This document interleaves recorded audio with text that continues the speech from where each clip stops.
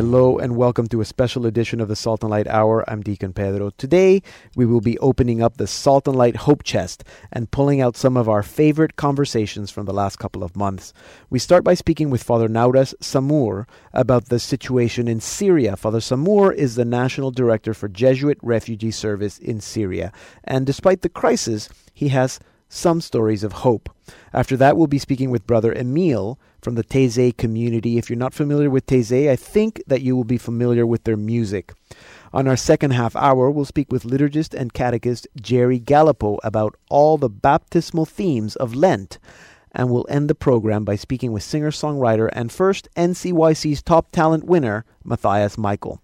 Remember to visit us at saltandlighttv.org and to comment on what you hear or to ask any questions, look for me, Deacon Pedro, on Facebook and Twitter. We begin now with Jesuit Refugee Service in Syria.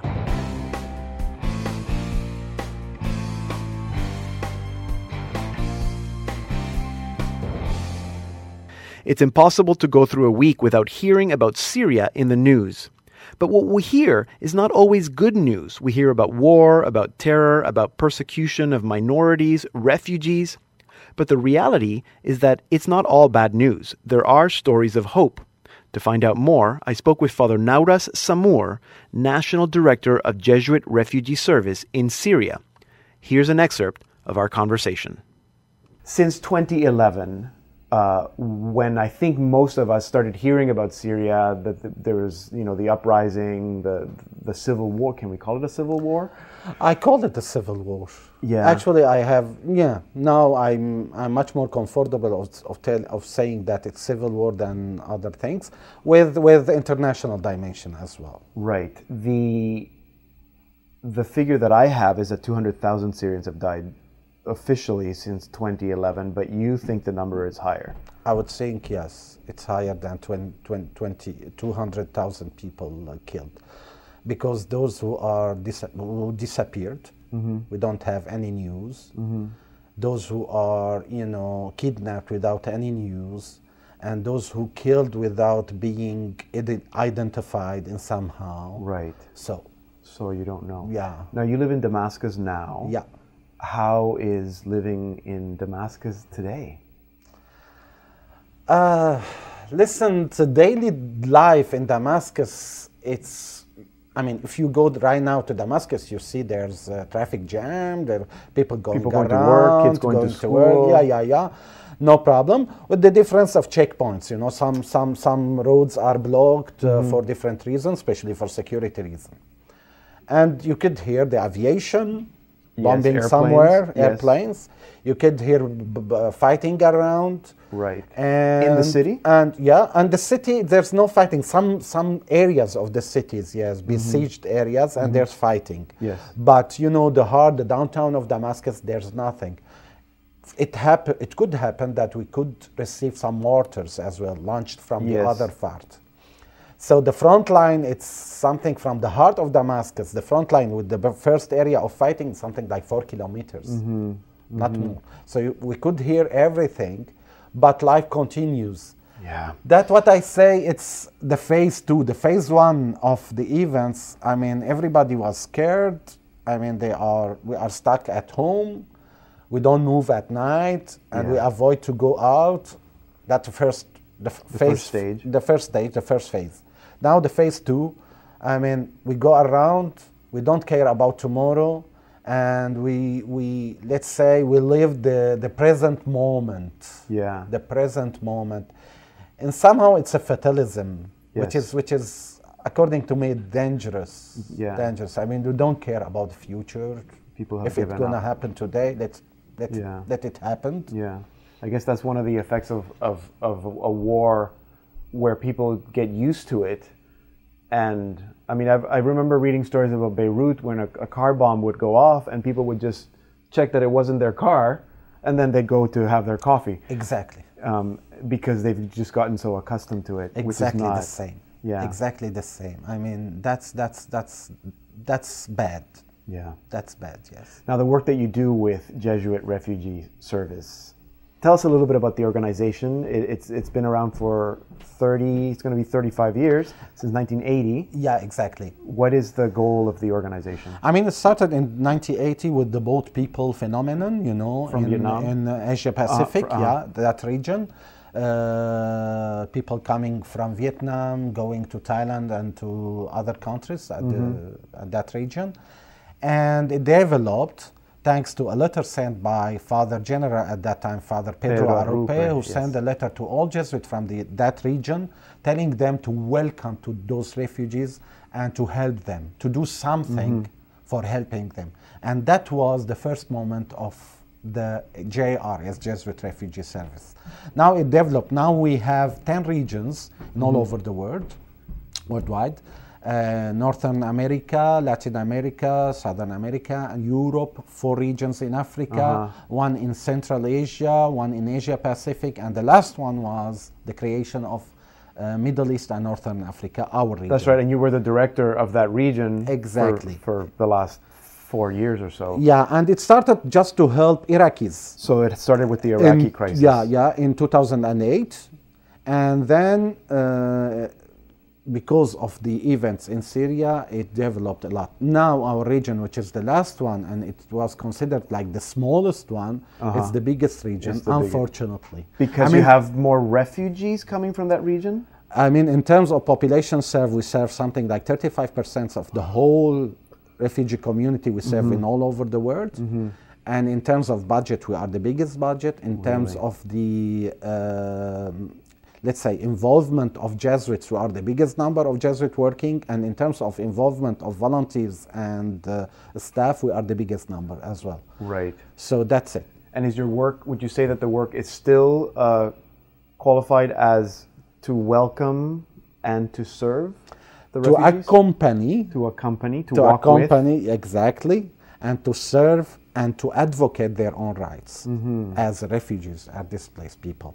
So to accompany, it's about how, we are not a machine, I mean a supplier of services. We are people working with people, human beings working with human beings. So we're not a supplier of services. So it depends on the way of welcoming those people, the way of, just taking them as people, human beings, suffer in suffering.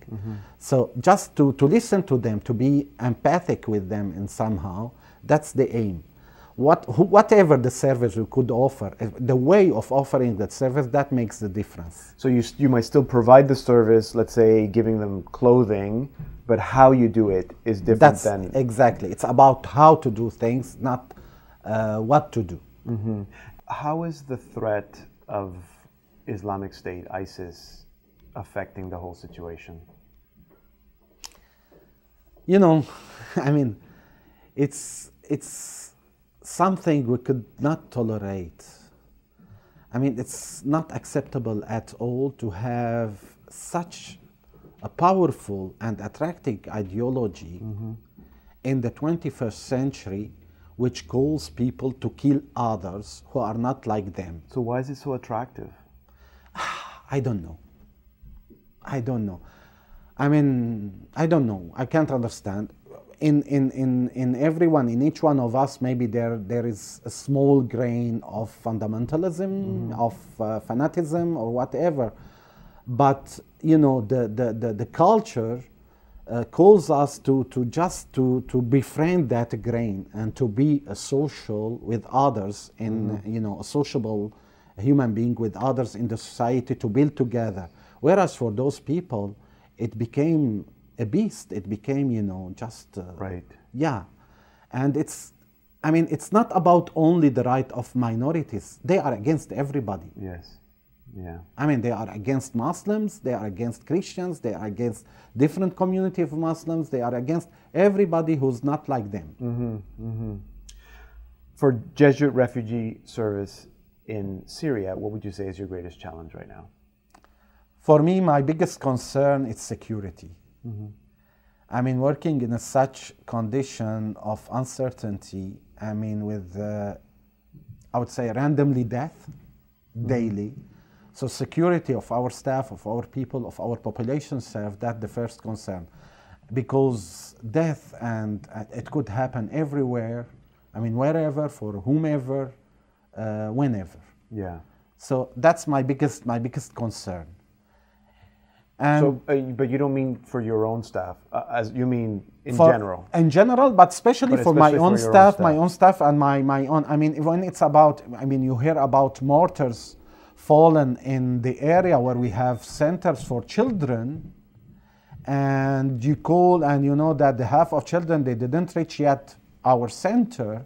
So you are. I mean, Yeah, I'm a you're little worried. bit. Yeah. Well, and we worried. hear about even priests or religious being kidnapped. Like your targets as priests, that must be something you. We live have with every lost as day. Jesuit 6 months Yes. ago, 7 months ago, in Old Homs. Yes. He was savagely killed without any reason, and God knows the way he worked for reconciliation and for being with his own people without leaving the old city of Homs, the residence of Jesuit, to be in the service of everybody. Yeah. Now, despite all of that, you have hope. That's how I started the program, saying that we had stories of hope. And it's hard to focus on that, but we have to. So there must be stories every day, families that you meet, people that you meet that give you hope. Tell us some of those. Let me tell you two things. In Ramadan 2012, that was the very first big fighting within Damascus. And we got people around in the parks, you know, without shelters, without anything. And we went around with stuff of our volunteers, bringing something like 800 falafel sandwiches, very popular, you know, in Syria, just to distribute with some Jews. Yes. And when we were going around for distributing, I met a lady, she was something like 75, with only 2 bags with cucumber and tomato, coming to us saying, that's my capacity to help, so please accept that. And she was a Christian lady helping, you know, Muslims during Ramadan. Right. Another story, it was the distribution of clothing the last Christmas in 2013 and 14. Yes. And distribute, you know, clothing kits for children, something like 2,000 children, 1,500 children from of something like 1,000 family. And, you know, we distribute. The last day of distribution, we gave to 2 children with the mother, and it was the last day. The very next day, we received a visit from that family, children with new clothes, the mother and the father, with a handmade cake. And it was a Muslim families to wish us Merry Christmas. And to thank you. Yes. So you see, those kind of stories, for me, it's a source of hope. To keep you going. And yeah, it's worthy to keep on, to carry on and to continue our struggling for peace, I would say. Yes. And I guess for peace. And I guess prayers are also good. So we will pray for you and we will do what we can to help the work that you do, Father Samour. It's been a great pleasure having you here. Thank you for very the much. work that you do and come again. Thank you very much. Father Naura Samour is the National Director for Jesuit Refugee Service in Syria. To find out more or to help, you can find out more about Jesuit Refugee Service at jrs.net. You can also watch my full conversation with Father Samour by watching Perspectives on Roku or on demand at saltandlighttv.org/perspectives. Here now from Taizé is Per Crucen from their album Ubi Caritas.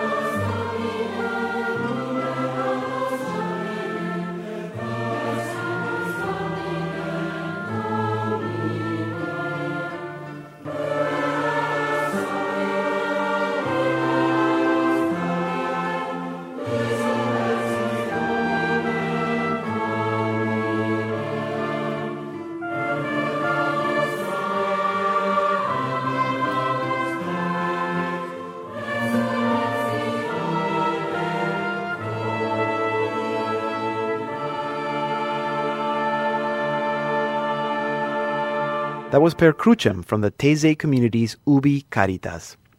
As France prepared to enter the Second World War, Roger Schutz, a 25-year-old Swiss man inspired by the gospel ideals of reconciliation and fraternity, sought to establish a community of men where kindness of heart and simplicity would be at the center of everything.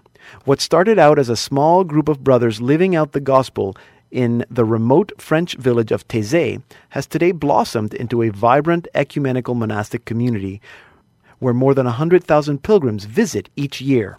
Taizé is well known for their music, but it is much more. Brother Emile, a Canadian with the community, was back home last year, and I had the chance to speak with him. Brother Emile, thank you for staying 10 minutes longer just so that you could talk to me. I think it's been 4 years since we last spoke, but I know you come to Canada every year, and I'm sure you go to other countries. Mm-hmm. Can I say promoting the message of Taizé? Is that a fair assessment? Oh, I don't know. Maybe just to be, which people. Maybe it's the message of Taizé. That is the message. So for people who are hearing Taizé, and I know people have seen the word and I've heard them say, "What is Taizé?" Yeah. What is Taizé? What's the name of a village? Tiny village. Only about 120 people live there in France. In Burgundy, wine area, Burgundy, yeah. And it's where someone started a community. That's called the community of Taizé because of the village. So the village is Taizé, and you'll tell me who started this in a moment. But this community has grown. Yes. And now everything that's associated to that community, primarily the music, and we'll talk about that, is referred to as Taizé. Yes. Music or the Taizé community? Right. Correct. Yes, the community is the brothers of Taizé, because we're about 100 brothers. And then you have what goes on in the village of Taizé with the gatherings that we started with young people that go on practically throughout the year now. Okay. At least from February to November. There are maybe 100,000 people who come every year to spend a week. So the community was started by Brother Roger. Yep, the founder is Brother Roger. He was Swiss born. At the age of 25, he decided to leave Switzerland. Much to the dismay of his family, because why leave a country that is neutral to go to a country that is at war? Why make your life more difficult? So this was during the Second World War? 1940. The war had started just a few months earlier, and he felt that he had to go to a country where there was difficulty, strife, and to welcome refugees. He had heard about the political refugees. He had heard about the Jews that were escaping, and so he opened his home that he had just bought in Taizé in 1940, he opened it to political refugees. Okay, and then that was the beginning of what now is this huge community of 100 brothers? Yes, that was the beginning, the very humble beginnings of Taizé, and he was alone for 2 years, then 3 brothers came, and there were 7, 10, 12, and then young people started coming. Right, and it's an ecumenical community, so Roger was not Catholic? Yes, the beginning, Brother Roger was from a Protestant family, a church of the Calvinist church. His father was a pastor. Okay. He had heard many sermons. He didn't want to hear more sermons. Right. He wanted life to speak about joy, about hope, about trust, and that's what pushed him to start a community. Okay. Because his attraction to life. Right. Now you are Canadian. Yes. When did you join? I joined in 1976. Okay. I had been in 1974 for a week, and then went back for a year as a volunteer, and then at the end of that year, I entered the community. So what attracted you about Taizé? Well, when I was very young, I was invited to go to a Taizé weekend in Canada. I'm from Northern Ontario. Right. And I had no idea what Taizé was, but someone said, "You'll be interested, go." And so I went, and I think what touched me most deeply was something that has to do with the resurrection, really, the resurrection of Christ, because I think that entered my soul very deeply, that joy is not just a feeling. It's not. Christians are not about an artificial kind of optimism, but there's a foundation to joy, and that's Christ is risen from the dead. Death has been conquered. That was something that entered me at a very young age, and I realized this is the most important thing I've ever experienced. I've got to go further. So you experienced that at that Taizé gathering when you were 17 years old. Yeah. Presumably it was a gathering like they have them now with the music? Yes, it wasn't exactly the same kind of music, but there was prayer with song and silence, and there was discussion and friendship. What do you think it was about that meeting that made you think about the resurrection? I don't know. I remember waking up, being 17. realizing that there is something greater than death. that there is something, and that entered me very deeply. And so I was happy because later on I was able to study some of the theology of the resurrection and work on that quite a lot. But I realized that entered my heart at a very young age and determined really the rest of the path I was going to take.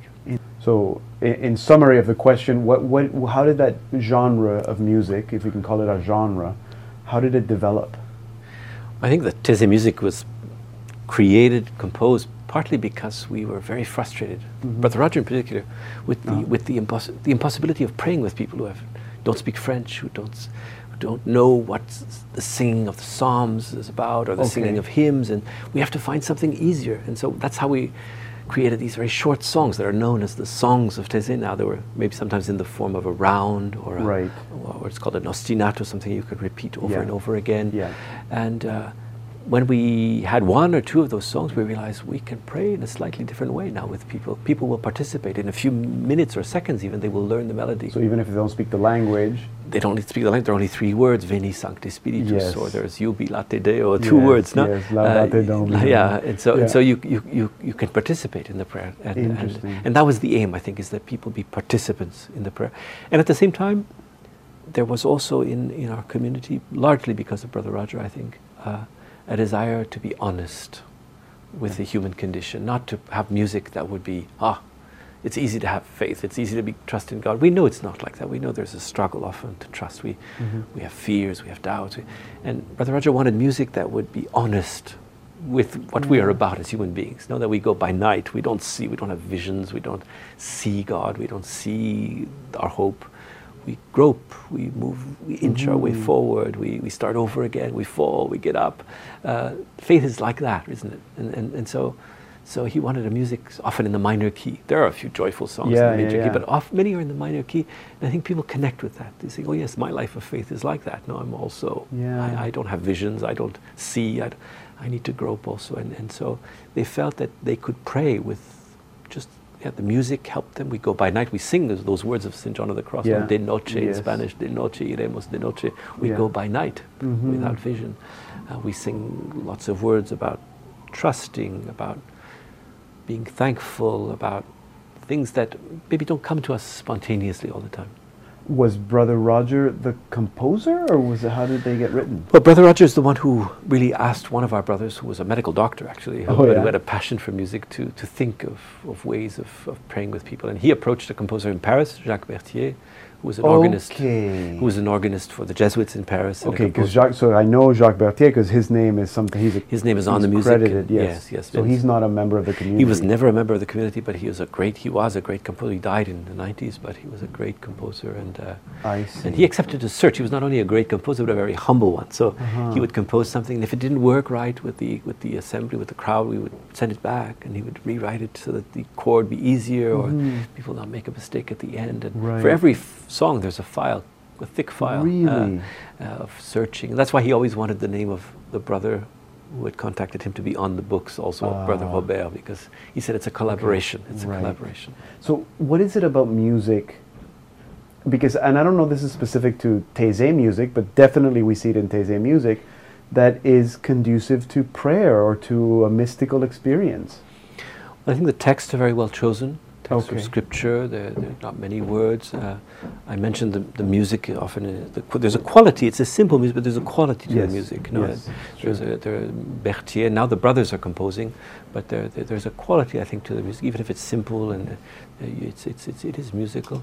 And there's an atmosphere also. There's an atmosphere. There's the icons, semi-darkness, even the bodily position. In Taizé, there are no pews. People are sitting on the floor. Right, so there's a whole experience. Yes, and so all your senses. The early Christians knew that all our senses are made to participate in the prayer. Right. We listen, but we also are called to see. There was the incense and the candles, even touching sometimes the icon. So we have to come out of a intellectual approach to prayer. It has to involve our whole being, our whole body, our hearts. The heart is a tricky word. Sometimes people say heart is our feelings, but in the Bible the heart is, the German bishops translated it very well in the Catechism for Adults. They said the heart is the real me. And I like that definition very much. It's not often that you're called to be who you really are. Right. You're sometimes called to pretend you're this or that, but to to realize God wants me to be me. Mm-hmm. It's an enormous discovery, when prayer makes that possible, that God is really interested in you. He has time for you as a person. And I think the music also somehow communicates that many people don't know they can sing. Yes. They think, singing is for people who have trained voices, who have studied music. And at Taizé, I can sing. Everybody can sing. I had no idea I could sing, and you can become part of it, and your voice is called to be heard. And it's beautiful. So you mentioned briefly that there are conferences or gatherings that happen all year round now. So anyone can go. When you were a young man, you went for a week. Is that an experience that anyone can participate in? Practically throughout the year, there are people, more from February, March to November. Mm-hmm. So we get huge crowds. Like in the summer, it's 3,000 to 5,000 people every week are spending a week at Taizé. From around the world. From around the world. And we have gatherings outside of Taizé, always after Christmas. There's the big European meeting. Yes. 2 months ago, we were in Strasbourg for 30,000 people for 5 days. And sometimes on other continents, we'll be in Texas at the end of in April. We'll have 2 gatherings, one in Dallas, April this one year, in Houston, 2014. and then March we'll be in Austin, Texas, just before beautiful. that. So yes, anyone can come, but the focus for these gatherings outside Taizé is mostly for the 18 to 35-year-old, 17, 18 to 35, and then we have people over 35 can come for a week to Taizé itself. There are quite a number who come.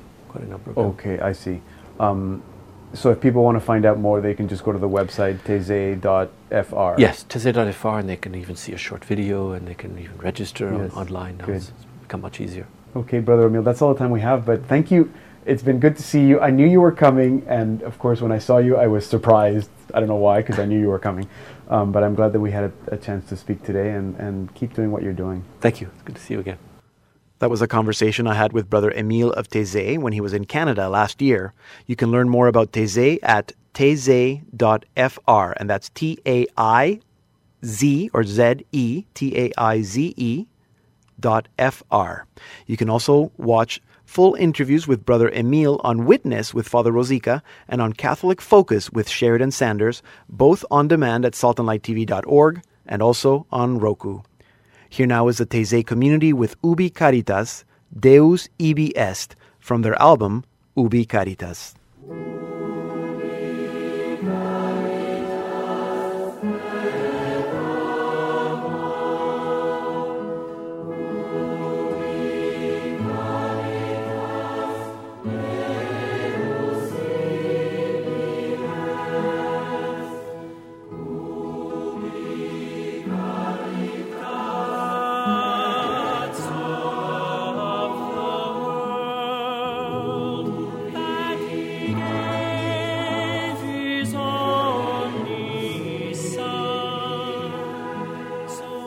We're listening to the Taizé community with Ubi Caritas Deus Ibi Est from their album Ubi Caritas. You're listening to a special edition of the Salt and Light Hour. I'm Deacon Pedro. Check out our website at saltandlighttv.org/radio. Hello and welcome to the Salt and Light Hour Part 2. I'm Deacon Pedro. A few months ago, we learned all about the Catholic publishing world from Jerry Gallipo, the Chief Publishing Officer at the Chicago-based J.S. Pollack Company and their music division, World Library Publications. Jerry is an accomplished liturgist, author, and composer, and he has a new book. You have put on Christ, cultivating a baptismal spirituality. And to tell us how this baptismal spirituality can help us, particularly in our Lenten journey, I'm now joined by Jerry Gallipo. Jerry, welcome back to the program. Thanks so much, Deacon Pedro. It's great to be here. So I was telling you, I'll tell our listeners, just before we started the interview, I was telling Jerry that this book completely changed my whole Lenten approach. And I do want to get to that. But before, so this is an idea, and once we start talking about it, people will know what it is, that is specific to people preparing for baptism, adults, RCIA, catechism, that kind of thing, or is this something that is for everyone? Well, I think it's quite interesting because it's a fairly recent discovery, not just for catechumens or the elect preparing for baptism, but for all Catholics during Lent. If I could for a second, yes. These are the things that I found striking when I was looking at the Second Vatican Council's Constitution on the Sacred Liturgy. Yeah. Pardon me. It says that the season of Lent has a twofold character, primarily by recalling or preparing for baptism and by penance. Uh-huh. Because most Catholics, when you ask them, what do you think, what's the first thing that comes to mind when you say the word Lent? Penance, yeah. Penance, Fasting. penitential practices, prayer, fasting, almsgiving. No one says Baptism. recalling or preparing for baptism. And the church documents, including the RCIA, are very consistent in naming this recalling baptism as the first thing, even before preparation for baptism. So in a sense, I think what the church is saying, sure, there's a penitential character to the season, there's no escaping that, but primarily what we're talking about here is a 40-day retreat or 40-day preparation time for what we're going to do, which I think is the most important thing that any Catholic does every year, is that annual renewal of baptism promises at the Easter Vigil. Okay, so let's unpack that a little bit. Sure. It's for everyone. It's a recent discovery, not just by you, although it was just recent discovery by you, but also I've discovered it thanks to you, that Lent has a twofold character, equally important, not just penitential, but also baptismal. Correct. What is it? So 2 questions. Why is our baptism so important, and why do we recall or renew our baptismal promises every year at Easter? Well, the first part of your question is great. Why is our baptism so important? I just finished preaching a parish mission last night, actually, at a local parish here in Chicago, and one of the evenings is completely dedicated to talking about recalling or rediscovering the power and potential of our baptism.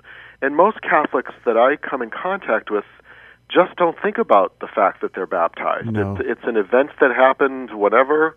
I don't remember it. I know that it happened because I have a certificate that proves it.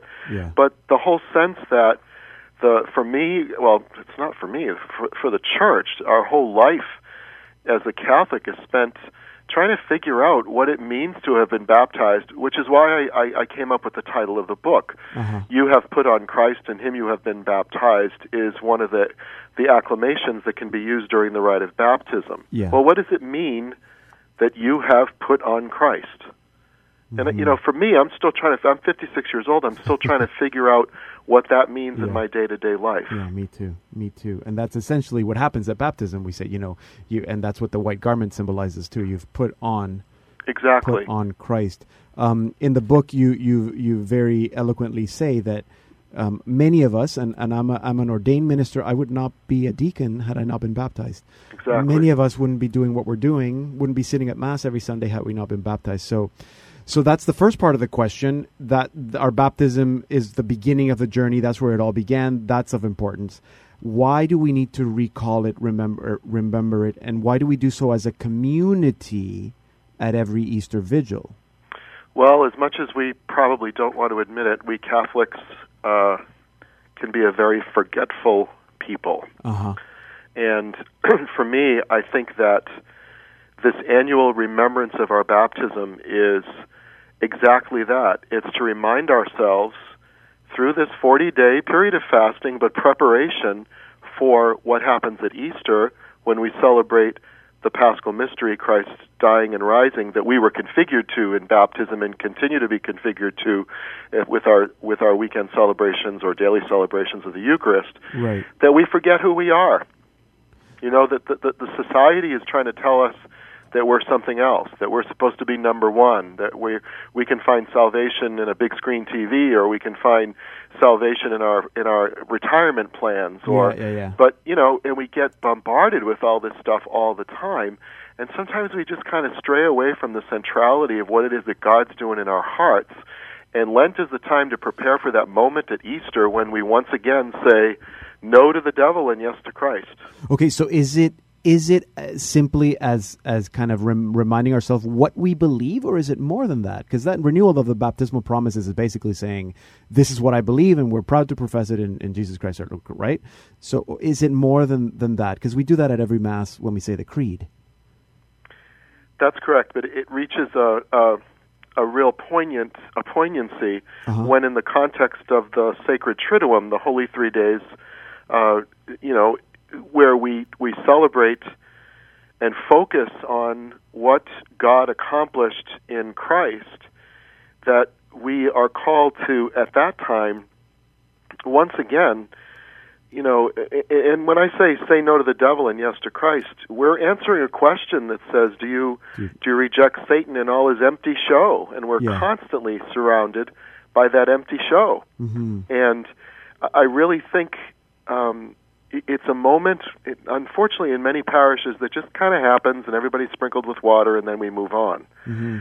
But if people are really prepared for, and like you did in your homily, prepared for and catechized about the fact that we spend this time to remember who we are and to remember what God has done for us, it's kind of that booster shot that we need to remind ourselves that my life was changed forever on that day that I was baptized. Mm-hmm. But I got to remember that, because I'm not speaking for everybody, but boy, I get forgetful myself. Yeah, so do I. Now, you mentioned my homily, and just to tell our listeners, so last weekend, the readings were perfect because they were all about baptism, the covenant after the flood, and St. Peter actually says that the flood prefigures baptism.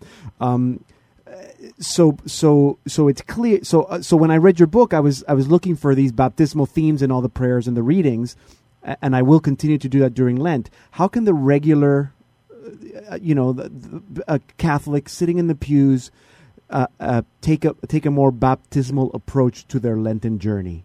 Well, I think we can't certainly not erase what has become a part of what our Catholic DNA is, and that's the penitential character of the season. And I don't think there's any attempt by the Church to want to step back from that at all. But for me, when I discovered all of this stuff, I think what we did in our parish, I went through my own personal journey one Lent, and as you said, listen to scriptures, the songs, the text, the actual official prayers that the priest was praying in a completely different way, listening for those baptismal themes, light, water, salvation, all of that. And then what I did with our parish staff, and this is a critical thing, is to get a parish staff, to get the deacons and the priests, the bishop, on board with what this is all about, so that this is what we did. The following year, our catechesis and our approach and what we put in the parish bulletin, and what parishes put on their website, however they get information across, little pamphlets that they hand out at the beginning of Lent, that this catechesis is happening, so that the person in the pew becomes attuned to something different. Mm-hmm. And I think the way you talked about, the way you focused on Noah and the prefigurement of baptism in that reading last week, those two readings last week, I think people just need to continue to hear that, because if we don't continue to hear it, we're not going to get it to sink into our hearts and minds. Yeah, and I think it's worth also mentioning that there isn't that the two strands are not in opposition one from the other. The penance and baptism, I mean, they're all together. It's all, we go into the water, we go into the desert, we death to sin in the water. That's I mean, that's all the same thing. It's just maybe a slightly different option focus. Sorry. Now the little book, it's a little book. I read it literally in I don't know, an hour and a bit. There's the part of the book that is informational, educational, telling us what the Church teaches, and then you also give us some resources. There's a reflection session. There's another, I guess, a script for a little reflection ritual that you can do with catechumens after they've been baptized. What is your hope as to how people can use this book? Well, I think for me it was important for me to write out my own story on how I rediscovered this power and potential.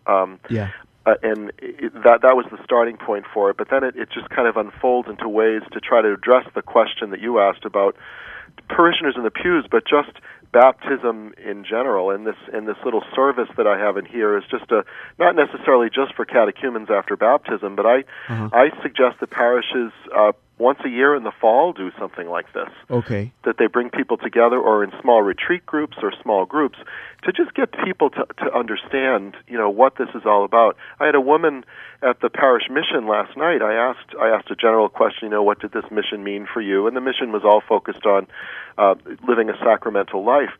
And she raised her hand, and I, pointed to her, and she had a lot of difficulty speaking because she was so emotional. And she said, "I just need to say how grateful I am that my parents loved me so much that they had me baptized, and I now know how much that changed my life.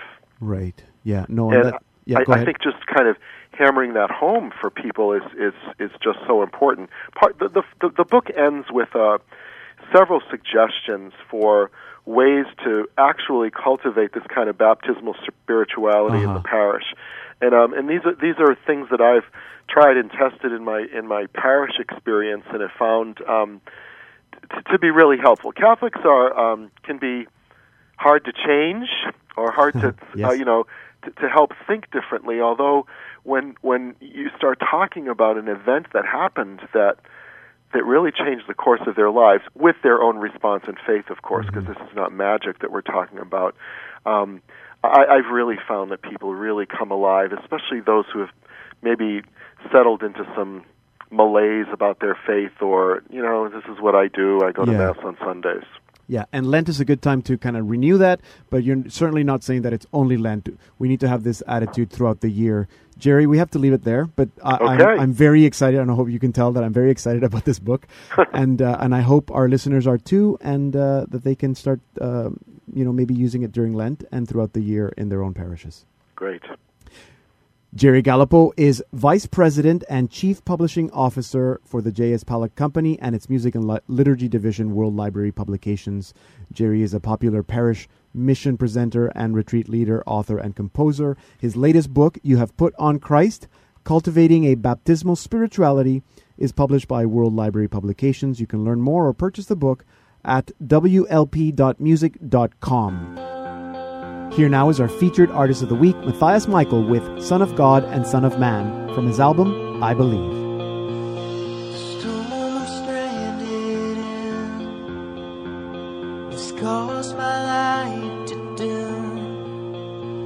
The wind is brought with it fear and sin. The wind awakened me. I cried out to the sea. Who is here to help me? He answered me. And through the pounding of the clouds, I heard a voice pierce through the sound. Peace be still, the voice had said. The wind was choked and the sea was dead. The storm that drowned my heart for years, the generation of my fears, was cast aside by God-made man, waiting since the storm began.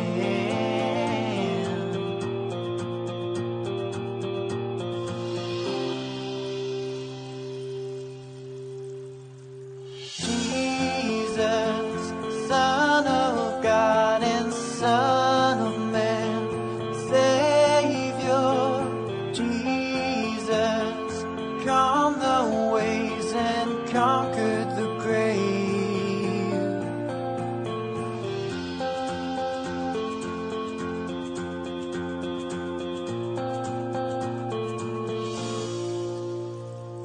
Darkness has nothing on me. My light will shine by God's great glory. Evil will fall at my feet. The war has been won, and Jesus claims victory. Angels and saints are shouting their praises. The people are singing, and I will rejoice. Death has been conquered, and Jesus is risen. The storm has been calmed by his voice.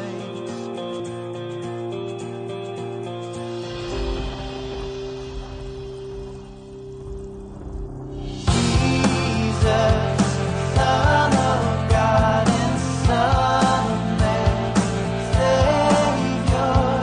Jesus, calmed the waves and conquered the grave. Jesus, Son of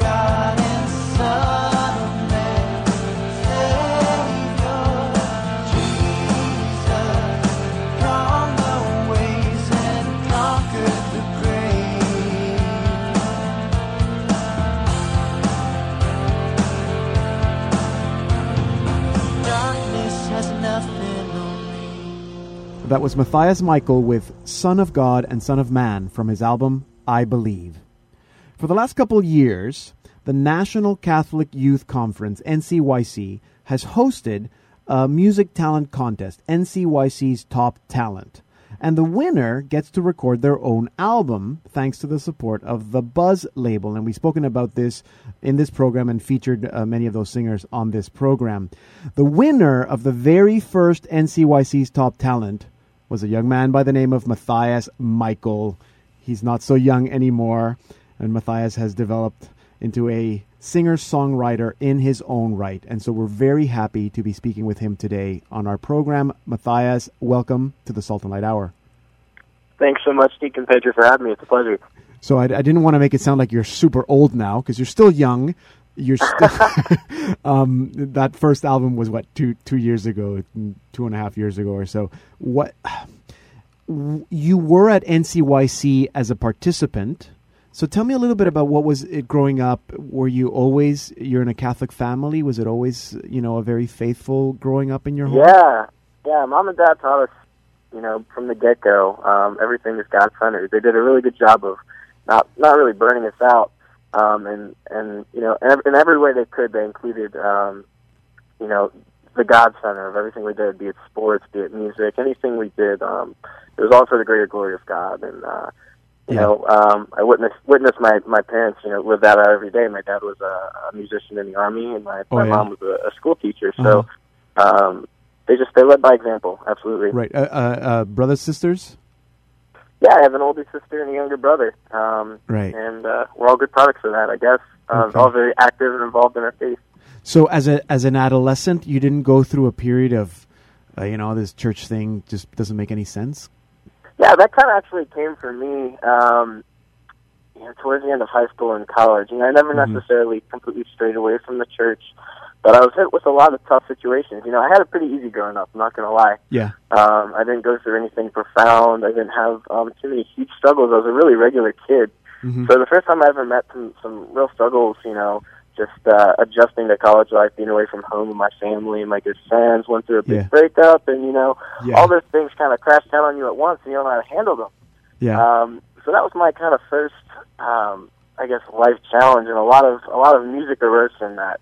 I'm a big advocate for, finding the light in the darkness, and for me, music was that. And going through those struggles, late high school, early college, that kind of inspired me to write more music. This was a little bit after, I believe. So that's kind of where Song of Grace came in. No, and that's good. It's those moments that strengthen our faith and also, like you say, make us better artists. Absolutely. So was there a lot of music in the house growing up as well? Oh, my goodness, yeah, all the time. Like I said, Dad was, he's actually conductor for the U.S. Army Band for 26 years.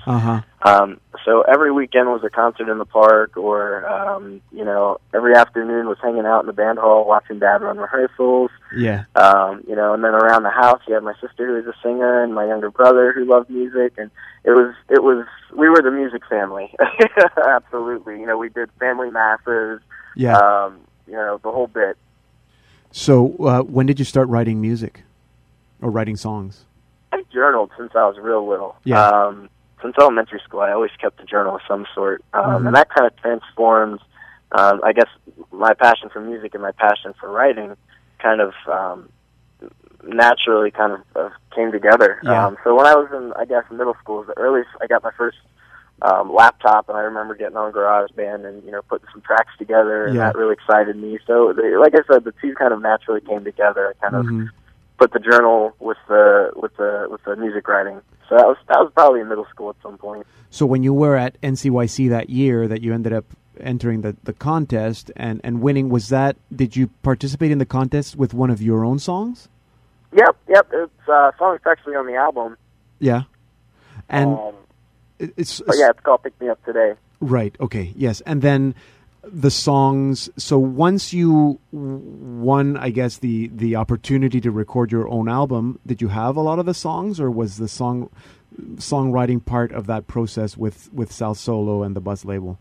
Yeah, I was still really, really figuring out the whole songwriting thing. It was nothing I did super seriously. Yeah. The song I won with was essentially a prayer that I just wrote down. And my mom was trying to convince me to do this contest thing, and I was reluctant, but I ended up doing it anyway. So I took that prayer that I wrote down, it's really poetic, and I just put some guitar chords over it, and that was my first real, songwriting on the spot, I guess. Yeah. So when I won the competition, it was that all over again. It was like, all right, time to put out an album. And it was like, oh, man, I've never really, developed a whole bank of songs. So it was really a learning process for me. That whole album was, absolutely, my first step into those waters. And Sal was a really big help to me throughout all that. We co-wrote a lot of the songs, and he, showed me the ropes, if you will. Since then, I've kind of branched off and I guess matured a little bit. And again, Song of Grace is really a model for that. Kind of a taste of what's to come. Yeah, right. And Song of Grace is your new single. I'm going to get to that in a second. So Sal Solo and I are good friends. He's been on this show many times, and so the Buzz label is dedicated to helping young Catholic singer-songwriters develop not just as songwriters, as performers, but also as ministers. So do you find that that's where you want to go with your life in terms of doing music ministry, or the music that you do as ministry? Yeah, as I mentioned before, my songs are really, when it comes down to it, the prayers. Yeah. And I feel that my passion in life is sharing these prayers with young people and older people alike. My big mission is to go out and spread the word of God through these prayers, through these songs. Right. So that's the direction I'm kind of going in now. And are you in college still right now? I did a year of college at Mount St. Mary's University, and that was actually the year I was making, I believe, I was during that. And throughout that process, I figured out that I couldn't juggle both. I had to kind of go all in. So after a lot of prayer and discernment, I decided that God wanted me to take that leap of faith, and I started doing ministry and music full time, and there's been really no looking back since then. So that's what you're doing now. So Song of Grace, tell us about that song and how that came about. Yeah, Song of Grace, like I mentioned, after I Believe, I kind of went through this big transition period in my life, just going through some struggles that I've never gone through before. And from that, a lot of the biggest fruit was a lot of new music. It's been real late nights in the university chapel, just chatting away, just kind of put all my feelings on paper. And Song of Grace was one of those. It's essentially a prayer of surrender. I think, especially nowadays in this generation, we fail to really just be sometimes, just take some quiet time and to just listen. We're always yakking. I'm guilty of it too. So Song of Grace is really an encouragement for people to kind of just open their ears and silence their minds for just a little bit every day, and surrender to God in that way. Right. So, and we're going to play Song of Grace at the end of the program. So, just before we do that, you're doing ministry, you're doing speaking engagements, you're writing music. So, are you working on a new album? Is something coming down the pipes? Yeah, absolutely. We just actually finished up another song last week, which will be used as the theme song for an organization called Catholic Heart Work Camp. Oh, really? This year's theme song. We just got done with it. Nice. So that'll be included on the album that's soon to come. We're still kind of feeling around for a release date, but we're definitely in the works on a new album. Okay, nice. So make sure if there are any other singles, you send them this way and we'll play them. So new album in the works, lots of ministry plans. It's been great speaking to you, Matthias, meeting you, I guess, over the air. Yeah, totally. Keep doing what you're doing. Thank you very much. You can learn more about Matthias Michael at his website, mmichaelmusic.com. We're going to put that link on our site so you can find it easily. And here now is that song that we were just speaking about, Matthias Michael's new single, Song of Grace. Let me fall on you when I am weak, when the world has brought me to my knees. There's nothing that this voice can speak. These tears are my surrender.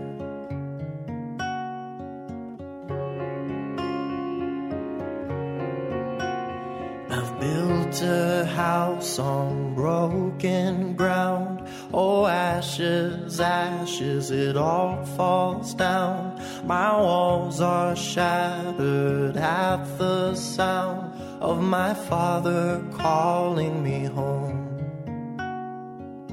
Father, wash my red hands, make them pure like you are, oh Lord. I love you, I surrender everything. Yes, I love you, Lord, I give you all my being.